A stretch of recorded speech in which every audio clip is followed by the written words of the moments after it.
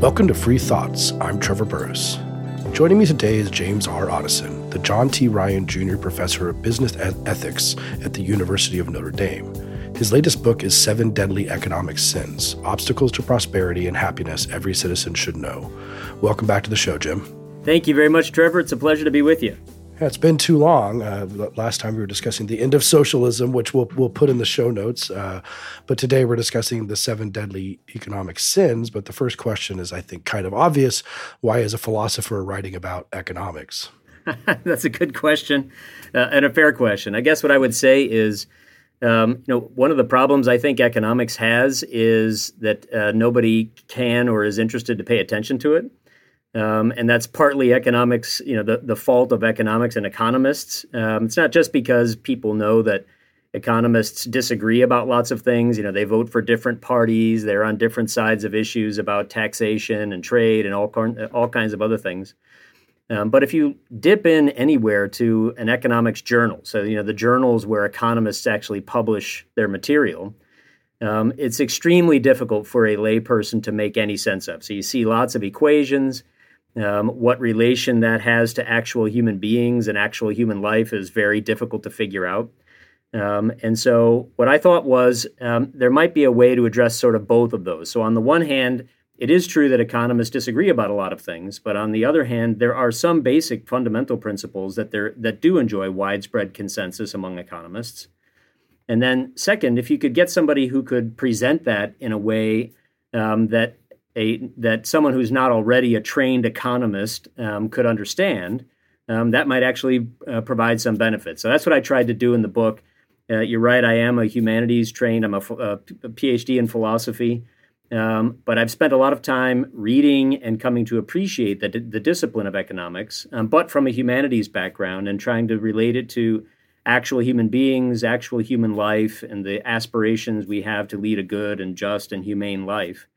And I think the fundamental principles of economics can actually help us to understand what would be a good life for ourselves, how we can make good decisions about how to rank our priorities and how to achieve our goals in life as individuals, and then also on the policy level for society. You and I are both, I have an undergrad degree in philosophy, and then I did the law school thing, but we're both big appreciators of Adam Smith. Now, would Adam Smith have said, I am an economist? Because he might be the one economist that people can name, at least for like a Jeopardy category. So would he have said, I am an economist? No, he would not have said that. In fact, he would have called himself a moral philosopher, which is what his title was. So, to be fair, in the 18th century when he was writing, there was no discipline called economics. That was not a thing. And professors at universities were divided into just two categories. You were either a professor of moral philosophy or a professor of natural philosophy. So what was called then natural philosophy is all the things that have been subsequently subdivided into the studying of the natural world. So everything from astronomy to geology, biology, botany, all of those were called natural philosophy. And then the other category was what was called moral philosophy, which was the study of everything related to human beings and human behavior. So all the things we would now recognize and separate out as from psychology, moral philosophy, political science, sociology, and economics. So he called himself a moral philosopher. And I think that's actually the right way to think about it. How do human beings behave sort of empirically? We can study it empirically. How do human beings behave under different circumstances? But then marry that to an idea of how human beings should behave. What kinds of institutions should they have? So he would have called himself a moral philosopher. And I think that's right. That's the founding of what later became the discipline of economics. But at its beginning, it linked very closely empirical studies of how humans behave and the kinds of institutions they create on the one hand, and on the other hand, moral philosophy. What sorts of goals should they have? What should they aspire to be and to do? Does economics need philosophy? Or maybe to clarify, is there an implicit philosophy in economics that sometimes maybe economists don't want to admit when they put a paper in AER and it's got a bunch of graphs about housing prices. That doesn't seem very philosophical, but is there an implicit philosophy in economics? Yeah, that's a good question. I mean, that's really sort of two questions. One is, do economists read philosophers? And the answer to that is probably not very much. Maybe they did as undergraduates, but in their professional lives, not very much. Of course, that goes both ways. Professional philosophers don't spend a lot of time reading what economists write either. But your other question, which is there an implicit philosophy that undergirds or that informs a lot of economics? I think the answer to that is probably yes. If you think about what most contemporary, not all, but what most contemporary economists do, they seem to approach the world with the following assumption, that what we should do is enable people to achieve their preferences. So whatever your preferences are, and preference, the term preference is very broad. It can mean anything from whether you like chocolate or vanilla ice cream to, what your highest heroin. It could be right. heroin, right? It could be heroin. What are your highest moral aspirations or your bad moral aspirations? They're all just preferences. And so I think implicitly, a lot of economists are really just what we might call utilitarians. So utility is just, whatever makes you happy. And the goal of economics is to figure out how you can get people to achieve more of their preferences, to score higher on utils, UTILS. This is this weird category of, units of happiness or pleasure, I guess, without importing a lot of moral judgment about, well, is it the case that some preferences are bad and some preferences are good or some are better than others? So I think you're right. They tend to be sort of assumed utilitarians. There's a egalitarianism, at least there, which runs throughout your whole book, which is my favorite thing about it, that it really is a philosopher talking about economics in a philosophical way. And one thing that you keep coming back to is sort of equal dignity and respect for people.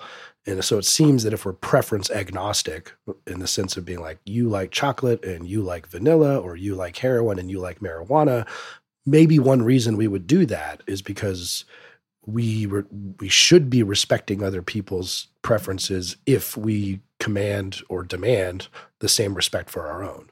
Yeah, no, that's a good point. Yeah, you're right. One of the central claims I make in the book is that, and it's a moral claim, that human beings are equal moral agents. They're equal in dignity. So if you are a human being, you are a moral agent, which means you have the capacity to make choices.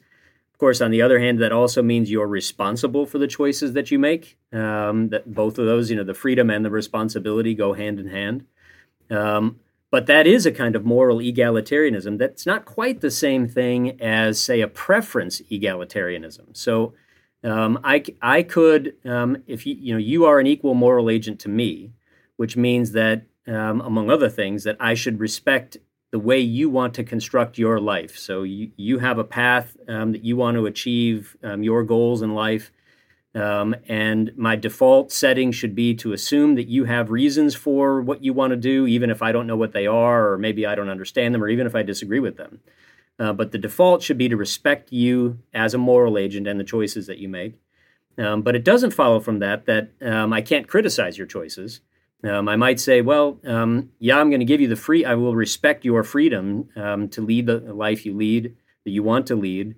But that doesn't mean that I can't say, well, I think you could be doing better, or there's something else you might, maybe you should do other than what you do. So I would say there's a moral egalitarianism as far as sort of moral agency goes, but not necessarily a preference egalitarianism. Getting into the deadly economic sins, the first one, which I think opens up a bunch of questions that many people who are against markets have. But the first one is that wealth is a positive sum game, which I guess to people like you and me, and probably longtime listeners of Free Thoughts, is quite obvious, but it's something that we continually have to remind people. Yeah, no, that's something that you're right. I mean, maybe you and your audience, that's not going to seem like much of a revelation. But I promise you that's a revelation to a lot of people. And to be fair to them, there's good reason. So if you think about great civilizations in the past, You think about the Egyptian pharaohs and their pyramids, or you think about the Roman Empire or the Song dynasty in China. They had a lot of things, a lot of the trappings of wealth. It took a lot of capital to build those pyramids, for the Romans to build the aqueducts and roads and Colosseum and all of that. Well, how did they get it? Well, they primarily got it by stealing it from others. So you enslave people, you conquer people, you take their labor, their lives, their land, and then you aggregate it in one place in Rome or wherever. And then it looks like, well, there's all the wealth, but they got the wealth by taking it from others. So that's just extraction. I benefit myself, but at your expense, at somebody else's expense. So in a lot of human history, in fact, maybe the majority of human history, that's the way that any person or group got wealthy, was effectively by extracting it from others through theft or fraud. So when people today say, they look at people who are billionaires and people who, well, are not,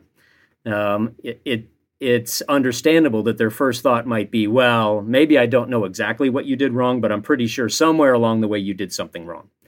And I think the assumption behind that's often unstated and unexamined, but I think the assumption behind that is that really the only way there is to become wealthy is by taking it from other people, either directly or indirectly by robbing them of opportunities, et cetera.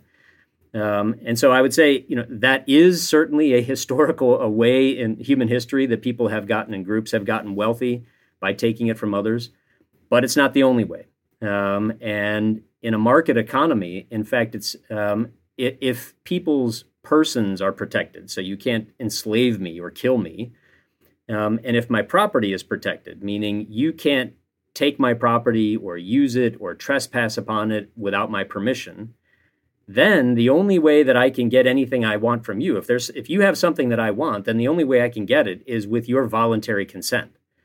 And that means that if I want to partner with you, if I want to employ you, if I want to buy your resources or property from you, then what I have to do is to convince you that I have something that's of value to you such that you're willing to give up or say yes to my offer proposal.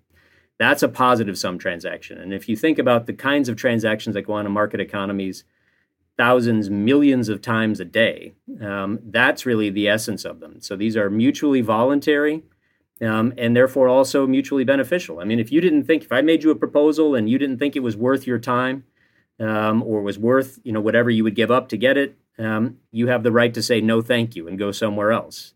If you have that right, if everybody has that right to say no, thank you, and if that choice has to be respected by people, well, then the only way we get any kind of exchange or transaction or partnership is when we both agree, so it's mutually voluntary, and then it would be mutually beneficial. In situations, and this gets into one of your other fallacies, situations of extreme inequality, is it fair to call it sort of a bilateral or equal exchange if, for example, the wage that you're being offered to work at an Amazon factory is what you have to take so you don't starve in the streets, in a way that is not true of Jeff Bezos. And of course, Jeff Bezos could easily deny himself a small fraction of his wealth and give you a raise, and he doesn't do that.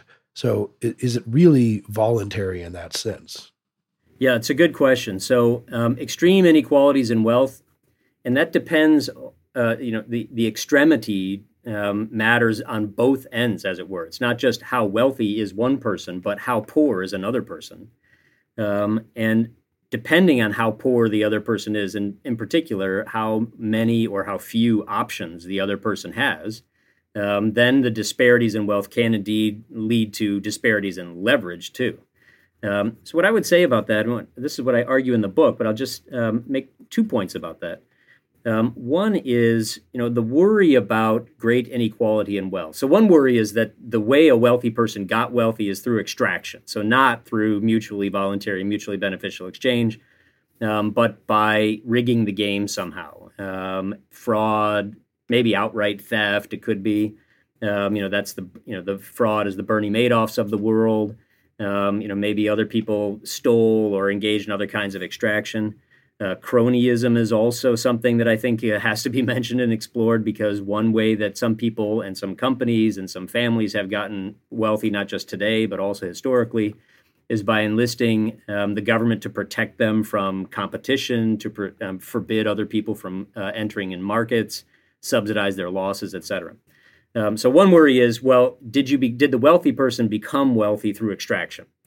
The other, and I think that actually matters quite a bit morally. If we're going to judge a person morally, a wealthy person morally, well, the answer to that question, how did you get your wealth? That makes a really big difference. But the other question on the other end of it, and I think it matters, what's the absolute condition of the poorer person that we're imagining? We have a rich person, we have a poor person. And let's suppose the rich person, Jeff Bezos, is making an offer, comes to me and says, I want you to be my slave, and I'll pay you $1 billion. Okay. If my agency is protected, in other words, if I have what I call the opt-out option, I have the right to say no thanks and go away, and Bezos cannot make me accept the offer, can't force me, can't coerce me, makes me an offer. And if I have the legal and respected right to say no thanks, then despite the differences in our wealth, our moral agency is level. So he can't make me do anything. And if he really does want me to do something to work for him, he's going to have to offer me something that matters enough to me to do it. That's sort of the ideal case. The harder case, and this is where I think your question really gets some purchase, is when the poorer person has extremely few options. So you mentioned, either I work for Jeff Bezos or I die in the streets. Okay, if those are my only two options, then that doesn't seem like a fair exchange among moral equals. This is now somebody who's exerting leverage over us, over the poorer person. And that's certainly been the case. I mean, things like that still go on today, but certainly historically as well. I think one of the remedies, I would say two remedies, to potential remedies to that, or ways to address it, if not completely solve that. One is what I said a second ago, which is to make sure that everybody has an opt-out option respected. So no matter how wealthy someone is or what status or class they are in society, everybody can say no thanks and go away and walk away if they want. So we have to make sure everybody's option to say no thanks is respected. But the other thing is to work to increase the number of options that people have. And this is one of the, I think, underappreciated benefits of a market society, is that you have millions in the United States, millions of businesses in the United States. And for any individual, you may have dozens or hundreds of options. That actually goes much farther in reducing the negative consequence, or potentially negative consequences, of the disparities in leverage. Because if I have only one other option, okay, then that's it.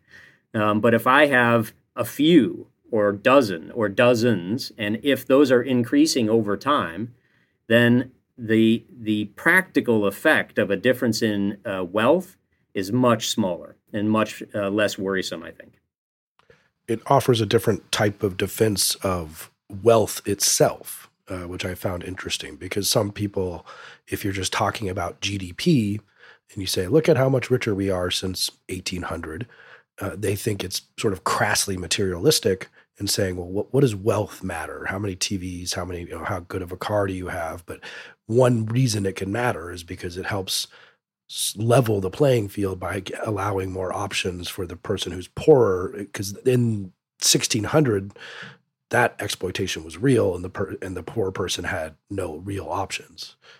Right, and I think sometimes we think, people sort of instinctively, without really reflecting on it very much, but they think that the economic situation today in 2022 United States hasn't really changed since 1820 or 1620, but it's dramatically different. And it's not just and as you say, it's not just in the overall levels of wealth, although those have increased to unprecedented levels. But it's not just in overall levels of wealth. It's also in, I would say, the options available to us to construct to everybody to construct a life of meaning and purpose. So wealth GDP as a measurement has all kinds of problems of its own. But what I would say is that wealth by itself doesn't entail or equal or guarantee a life of meaning and purpose or happiness. But what increasing wealth can do is enable the possibility of constructing such a life. So, if I'm desperately poor, if I'm wondering if I can eat today or if my children will be able to eat today, then I'm not thinking about, writing the great American novel or where are my kids going to go to college or are we going to go to Disney World for vacation. What I'm thinking about is, can we eat today? But as wealth increases and as more and more people are able to address those more pressing historical human needs of food, clothing, shelter, what that does do is open up the possibility for them to begin turning their attention to other things that do begin to fill out a life of meaning and purpose. So wealth doesn't guarantee that you'll have an easy life. It doesn't guarantee that, all of the things that really matter to a human being or should really matter to a human being will in fact be in your life. It doesn't guarantee those things. But increasing wealth leads to greater possibility and greater opportunity. And it does, I think, enable people to begin having the possibility of constructing a life of meaning and purpose. And that gets into your philosophical defense of inequality in that regard, because when you have a bunch of options, it would be bad if a bunch of people doing the same exact work, farming in this field, and there was some, discrepancy there that was not deserved in terms of how much they got paid. But it's very different to say, oh, this person is an actor, this person is a musician, this person is a circus clown, and then this person over here is an investment banker. And yes, there's inequality between these people, but that doesn't necessarily make it immoral. Yeah, no, in fact, it not always, but I think it can actually be a reflection of our true identities and the unique set of gifts and abilities that each of us has. I mean, take me as an example. So I'm a professor at a university. This kind of a job, I spend my life teaching and reading and writing, but I'm not making food for people. I'm not building houses for people. So, in fact, Adam Smith in his Wealth of Nations way back in the 18th century, he distinguished between what he called productive and unproductive labor. Unproductive labor included things like professors like me and like him. What does that mean? Well, we're not producing a vendable commodity. We're not producing a consumer good that somebody can use. And so vocations like mine and many others, maybe even being a podcast host, are things that are only enabled because I guarantee of the growing wealth of society. Yeah, I mean, podcast hosting was really not a growth industry in the 1820s. It was hard at that time. No, that's right. Yeah, you and I both would. Well, I won't speak for you, but I probably already would have been dead. Wouldn't have made it to this. Of my life. But yeah, you and I would have been in the military or in the fields. Well, I'm a lawyer, which is technically non-productive labor, I would say, or not technically, often non-productive labor. Yes. Another luxury good for many people. The theme, as we've discussed, of the whole book is this. I really think it is the egalitarianism of human dignity aspect of this, and respect, mutual respect. And so when you get into some of the concepts that may be familiar to listeners, such as the socialist calculation problem that Hayek and von Mises wrote about, but you talk about it in a different way. You call it the great mind fallacy, which is also kind of about, again, it's about respect too, in some ways. Yeah, and I think that is so. I do call that one of the the 7 deadly economic sins, as I call it. But that's an assumption that I think a lot of people have, which is that there is somebody out there who possesses not only all the knowledge necessary to organize something as large as an economy, but is also sufficiently morally virtuous that we can trust that person with that kind of authority and power. And one of the arguments I make, so I don't claim that there's no such thing as expert knowledge. There certainly is. If I get sick, I'm going to go to a doctor. I'm not a medical doctor, so I'm going to go to a doctor. But what's key to that is that the medical doctor has, on the one hand, and other experts too, but just use the medical doctor as an example. They have expert knowledge that's general, and they are only able to apply it to you in particular once they know a lot about you. So they might know, general things about what health or nutrition are, for example, but they're not going to be able to give you any advice, prescribe medicine or a course of treatment or anything else unless they know a lot of detailed information about you. And that's why for when you go to see a medical doctor, usually the first thing they do is get some history about you. They want to find out your family history, your life, what's going on in other aspects of your life, and that's necessary for them to make any particularized judgments. And I think that is very closely connected with, you mentioned Mises and Hayek. I think that's very closely connected in particular with Hayek's very justly famous article about the use of knowledge in society. So yeah, of course there is expert knowledge, but it tends to be general and it's aggregated data. It applies to maybe to average or literally average human beings. But if you're not a literally average human being, then you have to have particularized knowledge of the individual situation in order to know how it applies to you. So when I say there's no great mind, or that what I call that fallacy, it's the leap from going from, well, my doctor can give me good advice, therefore my doctor or somebody else can give everybody good advice, even people they don't know. And in the policy realm, that's what we tend to think, that there are policy makers or there are regulators or that there are politicians. Surely there's somebody out there who really knows what the best way is to source this resource, to construct this company, to produce these goods. And so my argument is that, well, the general and aggregate data that they have at their disposal doesn't actually enable them to do it because they don't know the particularities on the ground that are required in order to make good and wise decisions. They also don't know the preferences and the preference ordering of the people involved, such as the question of whether or not you should you exercise, should you smoke, should you have a gun in the house, would be dependent upon preferences. But with some of those, and you discuss it in the book, that with some of those, it seems like our preferences might not be real, or at least what we say and what we do are very different. Yep. Smoking would be a good example. Addiction may not be a preference in that way. So how do we deal with the fact that our preferences may not be entirely, we not be entirely aware of what our real preferences are? Yeah, that's one of the things where, it's a good question, and it's a complex question because there are lots of pieces involved in that. That's one of the things where economists will often say, well, I don't want to hear your words about what you want. I want to see what you do. So we can figure out what matters to you by seeing what you actually choose and what you actually do. This is a good time for my favorite economics joke, which is two economists are walking down the street and a Porsche drives by. And one of them says, I want that. And the other one says, obviously not. Yeah. Not exactly a knee slapper, but yes, it's on this point. No, but it is on that point. You're right. Because, and I have an economist friend who shall remain nameless, but he's a pianist. So he plays the piano, and he likes to sort of bait students by, he'll tell his students that I'm a piano player. And occasionally students will say things to him like, gosh, I wish I could play the piano. And he says, no, you don't. And when they're a little puzzled by that, but he says, no, look, if you did wish you played the piano, you would play it. You'd be playing it. The fact that you aren't actually playing the piano proves you don't actually want to. I think the more general lesson from that is that, we have a ranking of preferences. Some of our goals in life are the things we want to achieve are more important than others.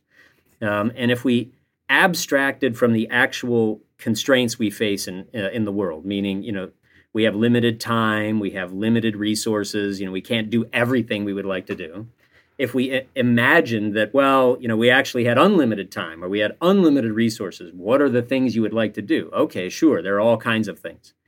So there's a sense in which we basically have infinite preferences, but because we have limited or scarce resources, including time, we can't do all the things we want to do.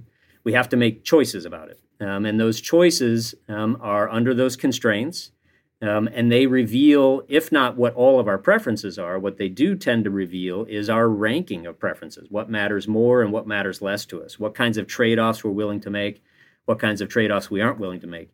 And that applies to all kinds of things. So, piano playing, for example, that's one. Others, including, about smoking. I'll come back to smoking in just a second. But if you think about something like, driving a motorcycle, the question of, well, should you drive a motorcycle? Well, there's really nobody who can answer that for you except you, because it depends on all kinds of things that are unique to you, your risk tolerance, whether you enjoy it, what benefits you get from it, what other resources you have, maybe what other obligations you have to other people. All of these things are going to come into your decision about whether to drive a motorcycle. The default, I argue, if we start with that premise we talked about a long time ago about equal moral agency, the default, I would say, is to trust that people can sort these things out on their own and respect the choices they make. But that brings us to things like addiction. If you're addicted, the thing I think is interesting about the questions of smoking, or you mentioned heroin earlier. If you're addicted to something even like heroin, what that does by calling it an addiction, if you're addicted to it, what that means is that you're no longer, almost by definition, making a free choice anymore. Now it's a coerced choice. It's not a coerced choice by another person, maybe. But your capacity for free choice has been limited and maybe even completely obliterated, depending on how we understand what addiction is. So I think that's not the same thing as asking or viewing people's choices that they make, say, in market exchanges, as being the default is to respect them. You respect them because you assume they're making a free choice. If they're not making a free choice, then that takes it completely out of that realm, and I think justifiably leads us to view it much differently. The questions of preferences, which I think you put together for another one of your fallacies, which is the economics is amoral fallacy, yes, helps get to this question of, well, since it is about preferences and trade-offs, then it kind of has to be related to morality in some way if it's related to our values.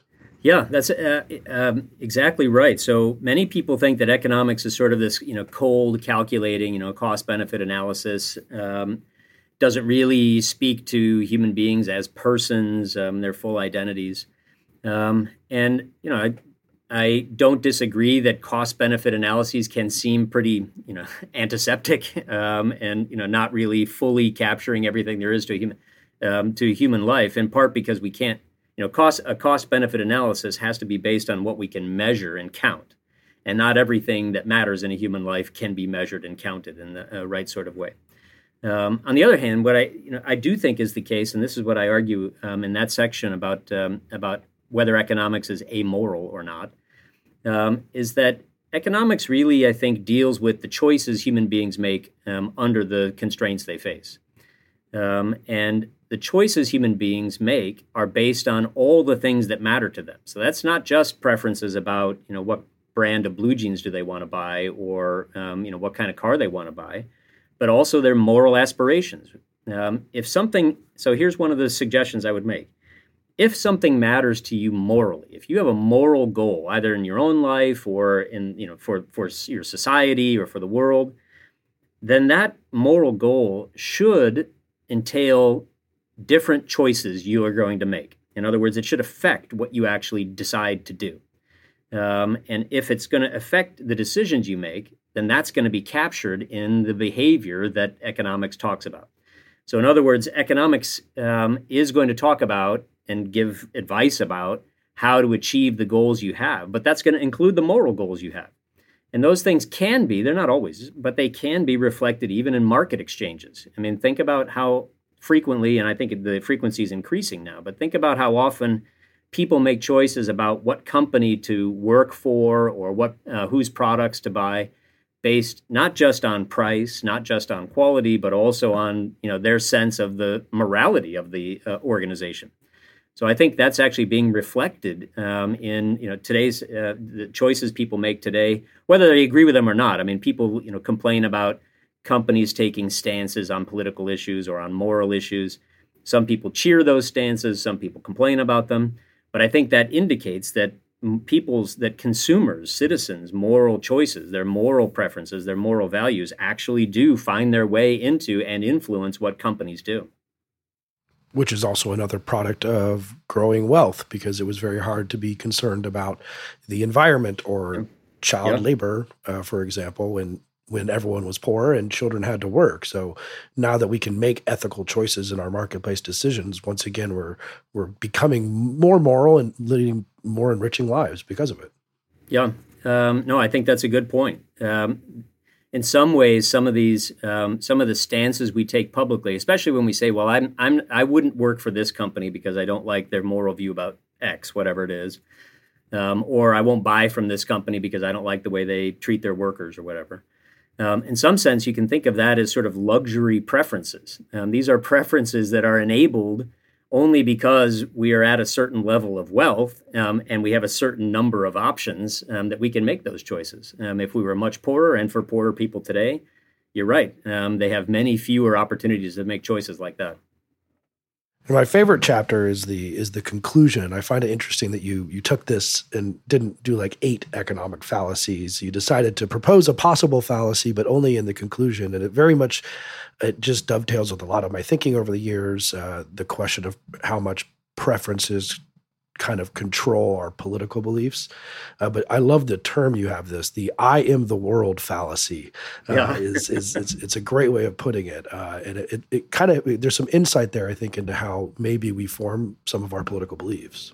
Yeah. And I think that is thank you for saying that and pointing that out. I think that is a fairly common one too. And I think maybe all of us to some extent, myself included, fall prey to that. I mean, the idea behind that fallacy is that we tend to think that whatever my preferences are, whatever my values are, whatever aspirations I have in my life, those are the ones everybody else should have too.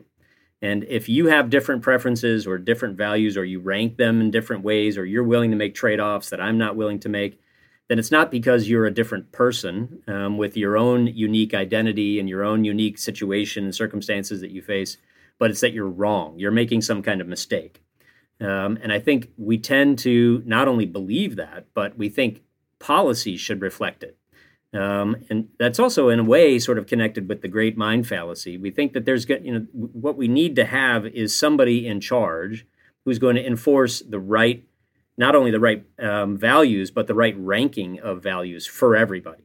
And when it comes down to brass tacks, usually when we ask, well, what are these values that should be enforced, and what's the ranking?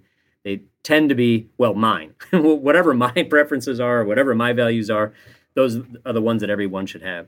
Yeah, and so I think that's a fallacy in the sense that what it fails to do is to recognize that people are not just equal moral agents, but they are unique moral agents. Each person is unique. Each of us is an unrepeatable, precious soul that has existed precisely once in the entire history of the universe. And no two people are exactly alike, which means that no single path is going to be perfectly applicable to more than one person. Whatever the right path for your life is to achieve a life of meaning and purpose may have some overlap with others, but it will not be identical in its particulars. And I think what we need to, my suggestion in that argument is to say, we need to respect that aspect of humanity as well. So it's not just that people should have the right to make choices. It is that. But it's also that the right kind of life for you doesn't have to be the same right kind of life for me, and that's okay. That's something I think. I think that's something of a live and let live philosophy, but it's really grounded in, I think, in this unique dignity that every single human being has in there. And by calling it unique, I mean that literally. Each person is different from everybody else. Which gets to sort of I mean this in a complimentary way, that it's like the simple case for human liberty resting on human dignity and the thriving for exploring and being able to try and construct your own life and personality.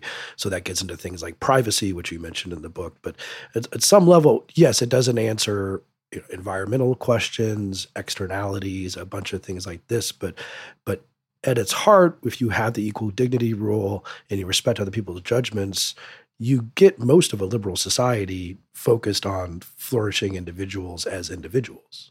Yeah, and I think that's one of the. I mean, I'll adopt the position of a critic of my own work. I think that's one of the ways that somebody might say, well, it looks like we're just focusing on all of us as sort of atomized individuals. You lead your life and I lead my life, and we're not. Not only are we not connected in any kind of deep way, but how do we ever get to a kind of a shared sense of purpose? That was my next question anyway. So answer that. Yeah, well, I mean, I think you're right to be asking about that, and right to be worried about it. Yeah, so I think we can have two things at the same time. So on the one hand, I think it is the case that each of us is a unique and distinct individual.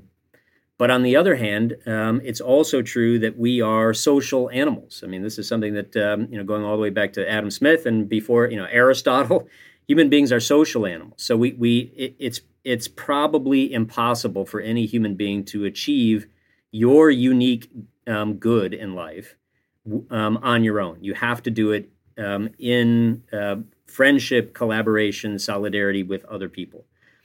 So that raises the question, which I think is the one you're thinking of. That raises the question of, well, is it enough to just focus on, my individual life? Do I have to think about our social life as well? And I think we can do that too. So, and I think economics can help with that as well. So it's not. So the two things that I said that I think are both true are that yes, we are individuals, but we are also social creatures. And if we think about this, relating this back to the concept of what it means to lead a deeply happy life, so not just seeking pleasure or contentment, but if you think about happiness in the sense of true flourishing, that's only going to happen if we are living with other human beings under institutions that allows us to construct lives of meaning and purpose. So I think that's largely consistent with a liberal system of political economy, liberal in the sense of the classical liberal, sort of Adam Smith and David Hume, that allows a great deal of freedom for individuals, but also encourages individuals to construct and form communities with one another. And those communities don't all have to be the same for everybody. They can be different kinds of communities. That's one of the things that I think increasing wealth enables. It enables yet ever more different kinds of communities. But, and I will say, one of the dangers of this, or one of the worries of it, is that we can become sort of fractured. We have, each of us joins our little clique or club. We associate only with people who already agree with us about everything. We can become divided and more polarized. And I think that is a worry. Now, how do we address that? That's a big question. And I would say, the kind of political economy that I argue for in my book suggests, well, heaven on earth is not possible. So human beings are imperfect. There will always be problems in any set of political or economic institutions. In any human society, there will always be problems. We're not perfect. So what I think that means we have to do is to think about, well, among the available alternatives, among the different sets of political economy, which of them is relatively better? Or maybe which of them is less bad than others? And maybe, what's the least bad set of institutions? And there, I think that enables us to start comparing. We can look at, say, a classical liberal society or the kinds of institutions that would provide. What are the benefits of it, and what are the liabilities or limitations of it, and compare that to other kinds of societies and do the same thing. So the actually available alternatives, what are their actual benefits, and not their hypothetical benefits, but the actual benefits, and what are their actual limitations and liabilities. If we assume that perfection is not on order, that's not possible, then I think you can begin to make an argument that a certain set of liberal institutions tends to do better on many of the variables that matter to human beings than lots of other kinds of institutions. Still not perfect, still will have difficulties that we have to face and have to address, and they will, forever, we'll always have to address difficulties. But I think an argument can be made that compared to the available alternatives, it might be relatively better.